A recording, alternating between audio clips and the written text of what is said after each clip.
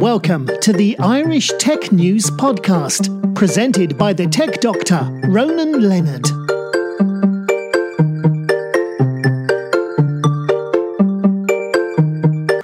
Hi, welcome to Irish Tech News Podcast with Ronan Leonard and Ruben Godfrey. We're recording it live at the Bank of Ireland Startup Hub building in Grand Cross Square. So, over the past week or so, we've been at a few events, or going to a few events. Yeah. One of them I'm going to is Digital DNA in Belfast, which starts today and ends tomorrow evening. And it's been going for a few years now, since 2013 in Belfast, and it aims to give businesses the skills, knowledge, and understanding to implement digital technology in their operations. And there's going to be a lot of speakers at this event. People like Colin Lyons and a few others there. So I'm heading down to that this afternoon. It should be a good event, and I'm looking forward to taking a few interviews for Irish Tech News. Wasn't there somebody you spoke to last week as well, recently, on one of the podcasts? Yeah, Nuala Murphy, she's going to be at that as well, giving a talk as well. She was the girl we interviewed, and she also was in the Virgin Voom business contest, but sadly she didn't get into the next round. Mm-hmm. Another event that was on this week was in Moscow, in the Skolkovo Institute, or basically it's an innovation center just outside Moscow, and they put on a startup village this week. I was due to attend but couldn't get my visa sorted in time, so I had to watch it online, and I'll have another written piece coming out this week. Just reviewing what I saw online, it was a pretty impressive lineup. The likes of Tesla and all these other big, interesting, massive tech companies that were there giving presentations. But yeah, the idea is it's kind of Russia's answer to Silicon Valley, and they're trying to grow it every year. It looked like a really interesting event. I was gutted I couldn't make it in the end. So yeah, I'm going to do everything I can now to make sure that I get the message across, and I'm still on the invite list for next year, hopefully. Well, hopefully next year, basically, you want to problem with the visa. I want to sort my visa out now for next year, so I don't miss out. No excuses. It's a terrible reason not to travel, but you think that the world is. You get too used to traveling around it within Europe. Sometimes we just too used to Ryan. You're just flying here and there. Then exactly. Yeah. And is it the same date each year, or does the date vary? Well, the nature of it is that there, with any startup community, I think there's some fall off and some sort of get going. So. It's a very really varied lineup of people, but they have there's all sorts of innovation going on across the board. It's not just software, it's not just hardware, it's not just material science. It's really full range. So, like I say, I'll keep an eye out, and I'll have another review of what I saw online. Yep. Or the live streaming. I'll be able to get that up this week. Yeah, that should be good. I'm looking forward to that, because I know you're looking forward to going to these events a lot more so now. Well, yeah, no, I've always been keen on going to events. There's another one coming up this week, I guess, in Dublin, the Startup Angels. You know a bit more about that than me. I think Simon Cocking is I'm going to that. That's happening. That starts. That's on tomorrow and Thursday in Google Foundry. And what it is it's guys from Silicon Valley come across and giving talks about how to invest in companies, what they're looking for, and what tips they can give to startups. And Simon's moderating one of the talks on Thursday morning. Should be good. Mm-hmm. He's on just after Anno D from Silicon Republic.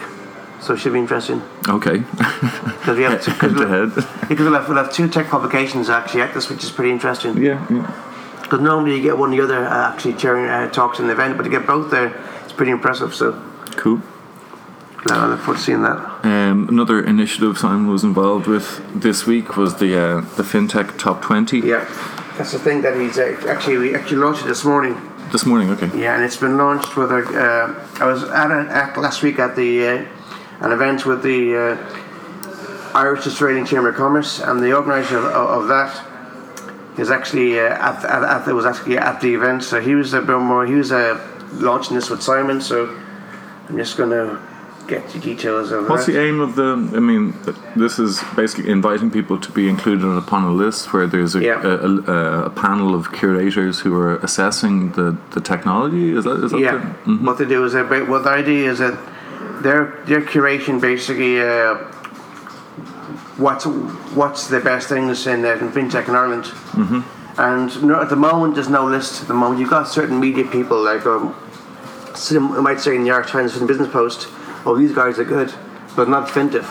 Yeah. So the guy who's doing it with is actually one of the guys who's doing it with is Peter Oakes. He's founded FinTech Ireland. He's ex-director of Irish Central Bank, so he's interesting. So he's got quite a few guys involved. Also, John Coolican's involved from he's head of the FinTech Lab in Accenture. He was on a podcast 2 months ago in April. Here's Brian Caulfield, who's a partner at Draper Spree. And he has Anne Scally, who's a KPMG Tech's partner. Okay. He has Mary McKenna, who's an Irish entrepreneur and storyteller. She's done stuff like Tech for Good cast, SCIE Social Care, and there's also Hazel Moore, co-founder of First Capital, and Mary Carty, executive director of Launchpad NUIG. So you have a good mix of academics, big business, big consultancies, and some more sort of startup phase. Yeah, and also fintech, yes, Carla Hearn, who's the CEO of Red Planet. Red Planet used to be Wayra, but they moved across to when O2 got sold to last year. Wayra closed down, and the guys who were running that moved to a place called Red Planet, which is in the Guild House on Guild Street, just across the river. So he's going to be at that, which is nice. So you get an incubation centre for startups talking about in this as well. So they're planning. Basically, you can go to Irish Tech News website and you can see more details of how to apply. And what then is you fill a form in from that, and then they go and these judges decide if your business is worthy of making the list. Okay, so it's just kind of going to give people, when they a search directory, almost like if you're searching for FinTech Ireland, this will be a list of companies who are active, who are involved, who are progressing FinTech. And cool. It could be like if somebody won a FinTech award in Europe, and we think great, they're eligible, great. You won't get somebody who's in the startup who's going to be 3 months, and that's it. Because their view is going to be, what are these guys done to be in this? Sure. So they have to be innovative, or they have to be profitable, or they have to be really pushing it out there, but to be considered and included. Yeah. So for example, you could even think like something like Stripe could be an example you can mention, because even though the base Silicon Valley, the two founders are Irish. Yeah, true. So there's someone you can look at. Yes. Yeah. Interesting. Okay. Well, another company that was made the news this week is Datalex. You wrote a piece about them, didn't you? I was at the launch last Thursday. They actually, with Datalex, when I was at their event, they launched 200 new jobs in the worldwide. There's jobs in China, Atlanta, Manchester, and also 100 jobs going to be based in Ireland. They used to be based in Howth, but they moved recently to a new office, Eastbound Business Park, and I seen their old place in Howth, and it was just in the seafront. And these guys are growing over the past 15 years to be one of the world leaders in travel tech. And they've now got a lot of airlines like Aer Lingus, etc., who are some of their clients. What's the core business? The core business, I think it's just travel technology. They help with airlines when they're managing buckets, I think. Booking management, okay. But I went to their event. I was the only press guy in the room, which was kind of surprised me. You get a lot of events you go to, you expect to have more media presence. Yeah. But for me, it was great because when you're the only guy in the room, they're happy to look after you. Yes. And said, come back to us again. He goes, great, I want to get you guys a podcast. Because let us know when we'll do that. So my view, it's great to do that, because if you're the only guy in the room, you get more from them. So we can look forward to an in-depth interview with Datalex about their expansion, and they're going to do a podcast on that. Yeah, from their premises. Excellent. Other news this week was Mark Dalton put up a nice, an interesting piece about Snapchat versus Twitter and the sort of different ways that can be used. What were your thoughts on that? Well, Mark was saying that basically Twitter is used a lot less than Snapchat now. For business, or for what? I think for business. Yeah. And personal as well. And I can't quite get it yet, because it's still, to me, it's a great product. But Twitter, Snapchat, yeah. But the thing with Twitter, if you want to share an article you've written, you can't do that on Snapchat as such. It's harder to do.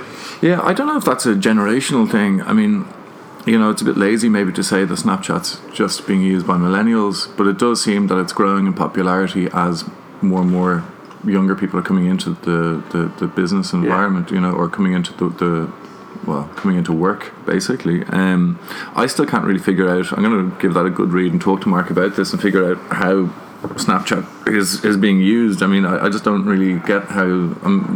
Two of my sisters are involved in social media. Like they they employ Snapchat personally to promote their own personal brands, I guess. But beyond that, I'm not really sure. I mean, I just don't really get it, how you can actually use it in a business environment and what the benefits are. Maybe we can talk to Mark about that as well. Maybe that would be another good... Yeah, because I've seen before, like, if you get, like, certain people like the MTV or Daily Mail, what they do is they actually have a video channel where they actually take video clips of interviews or stories and put it up there. Yeah. And also Food Channel, which it has that, so you get their, like, recipes for food recipes, and they do quick videos on that. So it does work in that sense.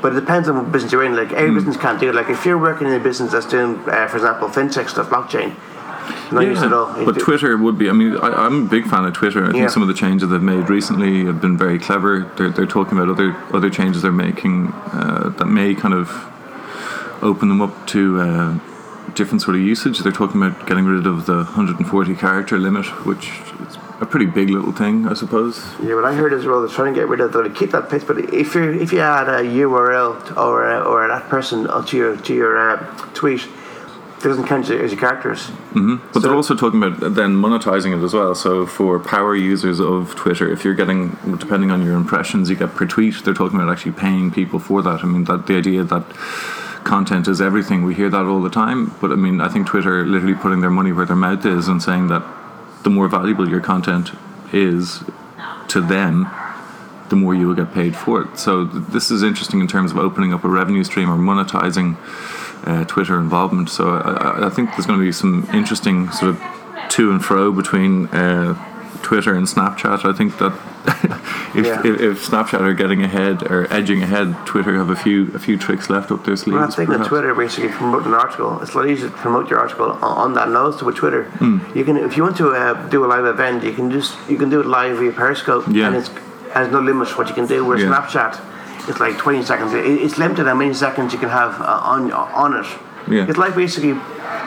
Twitter have now killed off Vine. Vine's now dead. Yeah, Vine's gone. Yeah, that was 6 second thing. It worked for a time. It was an idea of 6 seconds of fame. Yeah, and then they decided in the end, when Periscope was launched, that's much better. And basically, Vine is their version of Snapchat, more or less. So that's what I was going to say. Is Snapchat benefiting from Vine's demise? Maybe is there a lot of the users from Vine that have just moved over, sort of migrated to Snapchat? Platform, but the problem with that is once you do Snapchat, the Snapchat is live is online for a certain amount of time, then it disappears. Yeah. A Vine's always live online. You always find a Vine. Yeah. Well, this is I mean, I guess there's a benefit to that, but I don't really see it. I think that I guess having content for perpetuity is better, isn't it? Yeah, like, I mean, if Snapchat dies after whatever, what is it? How long does it stay live for? I think a couple of days, but but I think with Snapchat, the idea is if you weren't there, you missed it. So the idea is to get you to watch it. Yeah. And if it's like basically if you're watching a TV show and you know that you can't record it ever, and it's only going to be shown on TV once, and it's a good show, you'll watch it. Yeah, I'm thinking from a content producer's point of view, you don't have you can't sort of build content there that will be perennial. You know, you can't have this evergreen content that people can come back and view again and again and again. You know, so with Snapchat you're limited. Oh, but you can't do it. So Snapchat, you can do it again and again. Snapchat, you can actually. Sure. I've seen guys who actually. But you can't have one there that's a classic. Like people, you know, you're going to get 15 million views on. No, but what you can do is you can. I've seen a Snapchat channel where someone says, I missed your video last week. Mm-hmm. We'll put up again, so it can be re-put up. They will be doing that at times if they get enough response to it. Yeah, I guess they're just sort of pivoting a little bit into a bit of a grey area. That's for me. I don't really get the benefit then if you're just back into YouTube territory. Yeah, I mean, we're looking again other sort of, I guess, other platforms that are worth considering in that sphere as well. Are the likes of LinkedIn. What's your own opinion, Ronan, of LinkedIn? Is it worth even talking about? LinkedIn is as good as a business tool provided you get rid of all the spammers. I've seen that spammers on there. Spam, yeah. Yeah, like if you join one of those user groups on LinkedIn, you have a problem where some people can join the user group, fill in a quarter of their profile, or like just fill in a rough 2 minutes of profile, give in a picture that's fuzzy that when you zoom in you don't know what it is or who the person is. And then they can go and spam and say stuff like, if you basically click on this link, we can get $8,000 a day in money. And I'm getting a lot of that. And last year, what about that in our Sick News? An article about that. And LinkedIn came back to me and said, would you mind clarifying an application that basically is not out of our control? Well, it kind of is and it's not. If you can make sure that when you go to LinkedIn, you have to fill in 8% of the profile online, that means bots can't do it. So if you have to be done by a human, then we're not going to spend time doing that because they've got bots doing this. Yes, yeah. Or if somebody coming in, filling in like a profile in 2 minutes, if they can spend 10 minutes doing this, they won't do that. One of the criticisms I've seen and I've probably leveled against LinkedIn myself is that it's basically like a kind of, seems to me more and more like a sterile version of Facebook, that there's really just, it's all it is thinly veiled sort of press releases and sort of self-interest groups like sort of tall people in technology or whatever. Women in STEM, different things. Well, everything, there's women in everything. I actually did an interesting little search on this just out of curiosity. I thought that there was a growth of women in groups, which is interesting. It's good to see, particularly in STEM areas, science, technology, engineering, maths. But then I did a search in the groups for women in, and there was like literally thousands of groups that are devoted to women in, and I did men in just as a kind of just out of curiosity. And there was I think there was about 4 groups that were men in, but most of them were actually gay men in, and various. So I'm just curious. I think it's something I did a series last year on women in tech sales.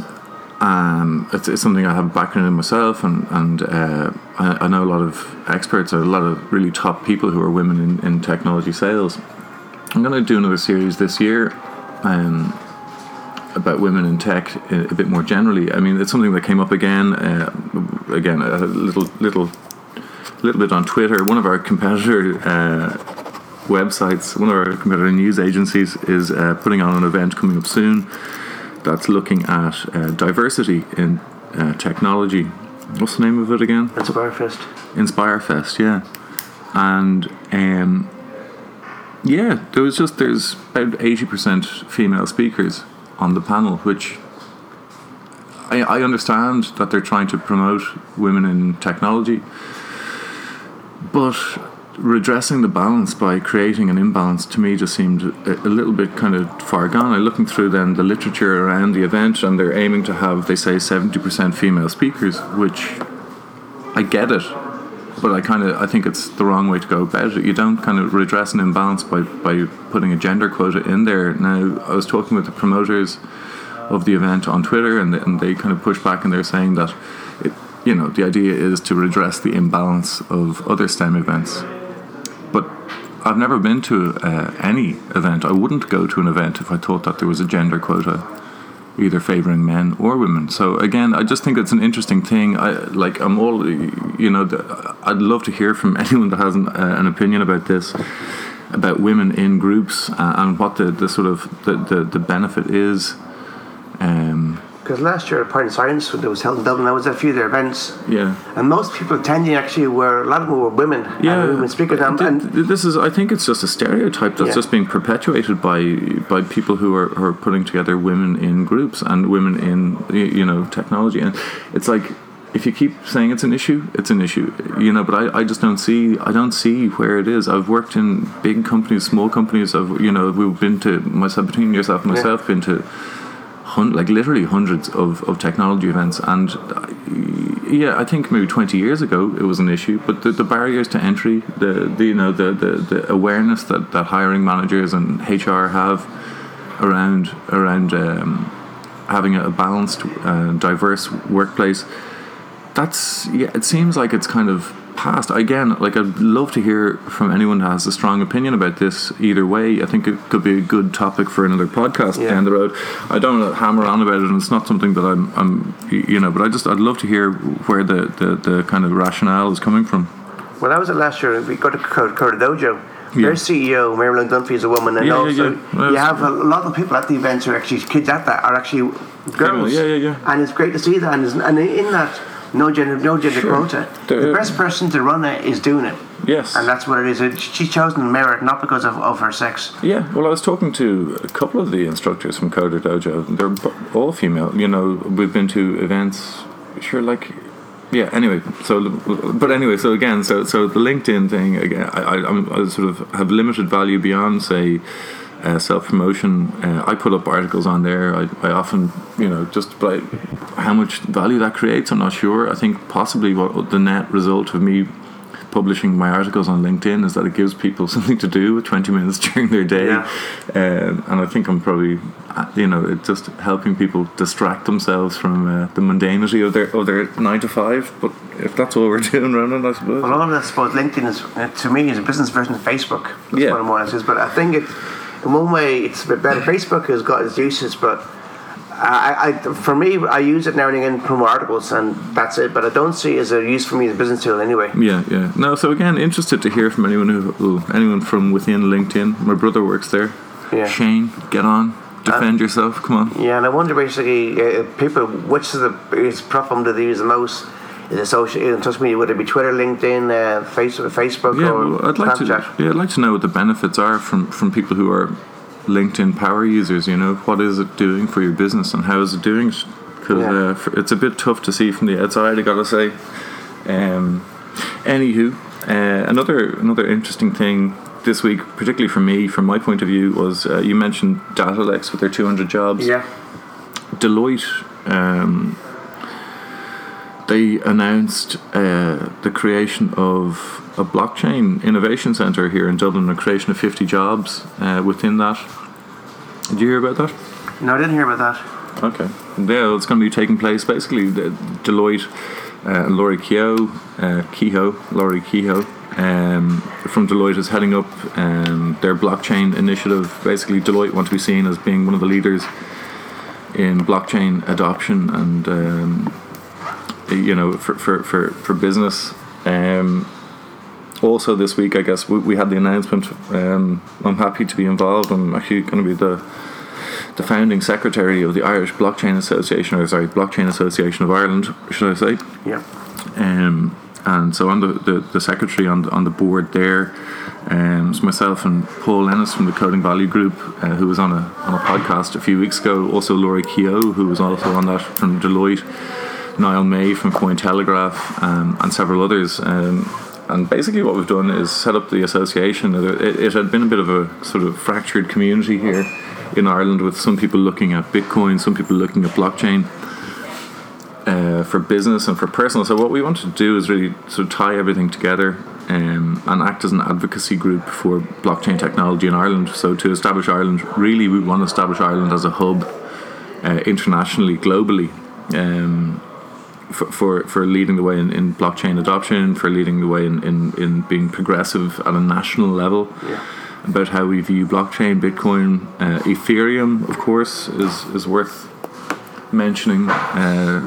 So you're going to be the go-to guys in this area? Yeah, well, I think that's the kind of way it came about, is that we all found ourselves being go-to guys for various outlets, for various communities. So why not put us all together, and rather than us having these sort of fractured occasional conversations or email conversations, we get together regularly. We'll get the board together, we'll discuss the issues, and we'll promote and advocate the employment and proliferation of Bitcoin and blockchain. So we see huge opportunities.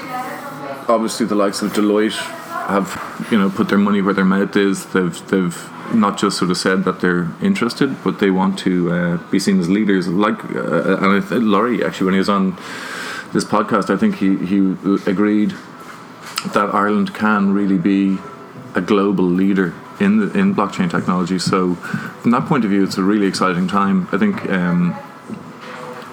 it's still kind of going through its adolescent phase right now. Yeah. Everyone understands what the possibilities are, but I think everyone has a different idea about how the steps what steps we need to take to get there, and who what each stakeholder will get from it. But exciting times. Because in the past, it's been run by other guys who try to get into the sphere. Yeah. And they haven't done a great job because they're promoting their business more than anything else. Well, that's the nature of any new technology, that the entrepreneurs will lead the way. I think one of the things that we wanted to do with this, and the people who are involved on the board really don't have, I'm a journalist. I'm the secretary. Paul Ennis is an academic, involved with the UCD Business School. Niall May obviously is a journalist as well. So we're trying to keep the streams clean, and not have too much self-interest. No agenda. The agenda is to grow it nationally and to put us on the map. And I think if we do that, if we put some good effort and good work into doing that, then it'll benefit everyone. And that sounds like a kind of grandiose, maybe sort of claim or grandiose aspiration, but I think we've got to aim big on this, and I think that if Ireland is seen as the leader in this, then anyone that's involved is we're all going to be okay anyway. But I mean, I believe that blockchain and Bitcoin particularly, I've always been a believer that once it's adopted, once it's understood and disseminated, and the correct people are pushing it, that it can be a real power for good, not just for people who are investing in it, but for society. Now, this is a hard one for people to kind of get their head around, but the true power of Bitcoin and blockchain, when it achieves its full potential, will really be a very big impact. A lot of jobs are going to be no longer there, so we got to look at what kind of comes after that, and how to succession plan for what comes after the current state of kind of bureaucratic jobs that we all have, pushing digits around and pushing data around. Once that becomes kind of moot, we'll see what happens. But like I say, succession planning for a brave new world. And also with Brexit, that happens as well. Which? Brexit happens in the UK. Brexit. Yeah. Companies there might be more inclined to come to Ireland and use Ireland as a. I think so. I mean, I think it doesn't take much. I wrote a piece there last week about the Isle of Man, in relation to how they're viewing Bitcoin and blockchain, and they've made a few. They're similar. They're like a kind of test ground. I mean, they're just got a very agile administration. They don't roll in necessarily to the rest of the British laws that exist. They have a kind of semi-autonomy that they can change regulations just to fit themselves. Now, what they're doing, the few little manoeuvres they did attracted huge amounts of interest and investment, and it's almost like a blueprint for what we could be doing here. Yeah. The government has still been very quiet about. The government and central bank have been very quiet. We don't have really a government right now, right? I mean, we just have the same old schlock that was in before. Just a coalition of sorts. A coalition of nonsense. But we need to we need to kind of bring this up at a national level. So that'll be a big part of what the Blockchain Association of Ireland is doing. Get it involved in the national conversation. Look at how it can benefit not just businesses, not just startups, not just technology people, but society in general, and sort of see where we can fit in. But like I say, a few little administrative or a few little regulatory changes at national level, and we could be one of the global leaders in this, And like I say, Deloitte are putting a big investment in.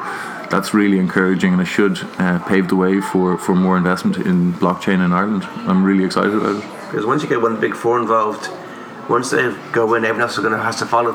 FOMO. Yeah, everyone's going to be scared of missing out now. So it's a lot of people are kind of saying that Bitcoin and blockchain is a bit like the sort of .com, in the early 90s or mid 90s, whenever.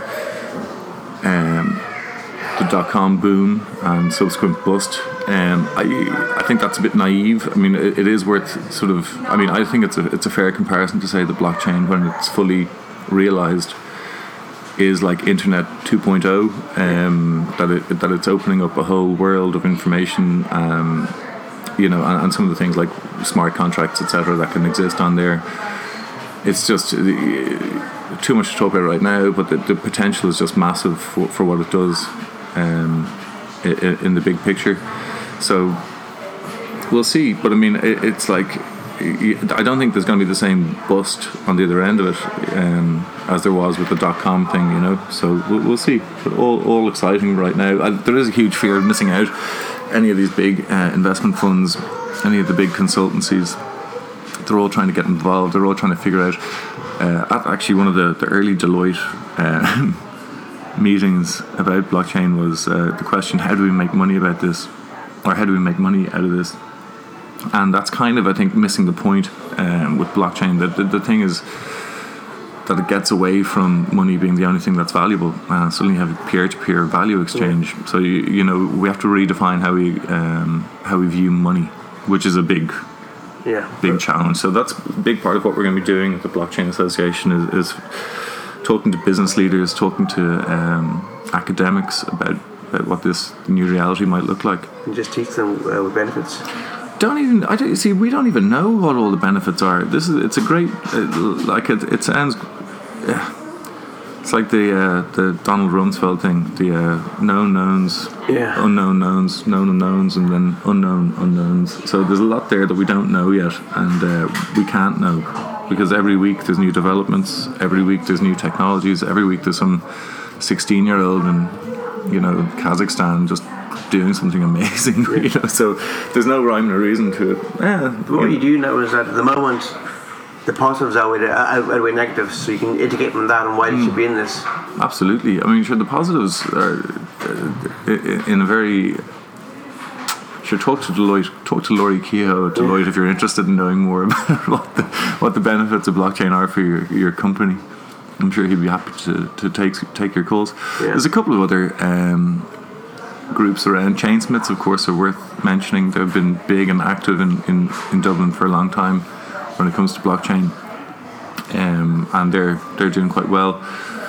So Chainsmiths, it'd be worth talking to them if you want to figure out a bit more about blockchain. Tell Kevin we sent you. Tell Kevin hey Kevin, how you going? Tell Kevin we sent you, and you get a discount. Oh no, you won't. So that's my news from the Blockchain Association. Pretty exciting stuff. Yeah, it looks good because I mean, we've had no one doing this. Now you're involved. It's great, and as you got great different areas all in this, it makes them all round event. Yeah. Other big news that I'm working on a podcast coming up next week, hopefully, with looking at the Internet of Things, and this is again, it's kind of a personal interest. There is strangely enough a tie-in with blockchain and the IoT. So I'll be talking with some of the leaders, and that is Dell. Some big guys from Dell will be joining me for a podcast, and hopefully from Microsoft Azure as well. So I want to get a really top-down conversation about IoT, and then we'll see where we go from there. If we can have a look in the conversation with some of the startups who are involved in that too, that would be really interesting. So anyone who's got interest in Internet of Things, get in touch, and I'd love to hear from you and see if we can have a conversation about what you're doing. I'm pretty sure there's an IoT event happening very soon in Dublin. I'm pretty sure there is as well. Yeah. If I was a conference organizer, I'd be organising one. So I think there's one in the Crow Park, as far as I'm aware of. But wow, I saw it advertised recently in the Sunday Business Post. I'm not sure the exact date, but I didn't saw. But I just think they saw another event that couldn't make it because it was that busy. We had a lot of events. Well, funny enough, I mean, I guess Stadium is a really interesting place to have an IoT event. If you look at sort of the data that you can draw from 60,000 people under one roof, and so this is, I think, a big sports arena like that is a strangely appropriate place. I know they're not going to be putting 60,000 people in to listen to an IoT event, but it's an interesting crossover. Yeah, I met a guy earlier this year who has a product that it's used in America, and what it does is that when you go to an event, it tracks who you are, where you're going. You get a wristband, and the wristband tells them where you are, where you're going. So you can target towards your smartphone things. So if you're at Crow Park, for example, you need Crow Park, it then tells you, Queen's Pub is doing discounted food. If you come in there and show them this message on your phone, we'll give you discount off your meal, or give you free pints. Now these guys did it in America. I met them late last year. They did it in America. And the guys in the Super Bowl, these guys are huge, huge. And they came into here last year and started doing this. Things called Eventies are the guys in Ireland who were doing it with them. They're the Irish guys partners of this event. And the idea is that if you go to something like a Strange Food or any festivals in Ireland, your wristband gets you into all the events, and the wristband will have when he goes, he scans it, and the scanner will tell them, rather than different colour wristbands, you've got one wristband, and inside it is data on the barcode, and that data tells a person what level you are, if you're a VIP or non-VIP. Sure, yeah. Because normally events, if you see somebody with a certain difficult wristband, you kind of get miffed where they haven't got. No, true. This way it's hidden. And when you walk in, you scan this, and then what this is, it also tracks where you're going round. Yeah. So any sponsored event, it could tell the sponsor right away. Ronan and Ruben went in and they spent an hour looking at the hamburger stands, food stands. Sure. And you can tell sponsors exactly. metrics. So there's loads of data you can draw from that. I mean, I think one of the things that people have done in the past with events is to develop an app for the event, and I've never found that really too beneficial. I've always found that a bit clunky when they say, "Oh, just download the app," and I don't want to. If I'm just going to an event for a day or 2 days, the last thing I want is another app on my phone, you know. So a smart band or something like that, wearable tech, I think is very useful, and it's getting more tangible too. It seems that it's with the IoT now, there are sensors everywhere. They're talking about proliferation or exponential growth of sensors and processing at source. Yeah. So this is all, I guess, where that's coming from. I've seen guys now who develop one app, and the app is for all computers when you go to it. So when you download it once, I know, and that what that does is when you go to an event, it tells you, you're going to a new event, and so you're going to like an internet event or a web summit event, and it will actually have it all on there and tell you what's actually what's going on. Rather than 10 apps to one app, and it updates what's going on around you. Yeah, you'd want to be going to a lot of events again. Like, I mean, apps. I'm kind of done with them. Like, only the essentials, only the really important ones are what stay alive on my phone, I think. But that's all I've got, Ronan, today. Just before we go, just to let us know, people know that in the last month we recorded 11 podcasts in May. Ruben Godfrey joined the podcast team and became #1 Irish tech podcast in the iTunes tech charts. And we're still doing very well. We're in the top 30 at the moment, and we're hopping around that and up and down at the year between 30 to number 3 or 4. So we're doing very well, and hopefully as we get more podcasts and do a couple more topics, we'll be a regular feature in the top 10. Yeah, and just on that, I mean, we thrive on feedback from you guys. We've had some excellent specific feedback about our podcast, about people who want to get involved. Reach out, get in touch. We're easy to find on Twitter or LinkedIn or directly through the website. Yeah. So do get in touch if you have any questions or you want to be involved. Let us know. We're all ears, and as I said earlier on, content is king. So create. And keep an eye on Irish Chickens website and also Twitter for latest information. Perfect. Right, thanks. Thanks very much, Ron. Nice talking to you. Thanks, Ruben. Thanks, cheers.